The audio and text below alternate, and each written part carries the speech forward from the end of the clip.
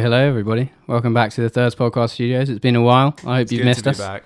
It is good to be back. I think Rob and I and producer James decided we'd just have a sneaky little promo to give you a preview of the sort of delights we're going to have on offer for you in this new series.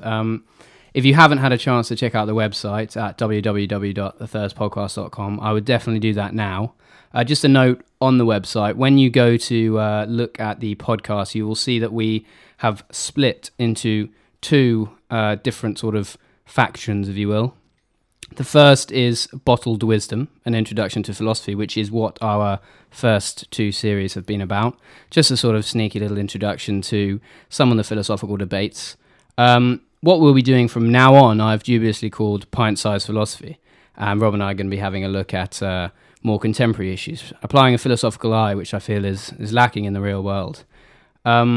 Incidentally, while we're on the subject of the website, I think we should extend a massive thank you to Rachel Herman, our creative artiste. genius. Yeah, creative genius. All the pictures are done by her. From all of us at the Thirst Podcast Studios, we just want to extend our gratitude. And there is a link on the website to her blog as well, where there's other arty goodness. Definitely worth checking out. I think that's about it. Yeah, we'll see you on the other side.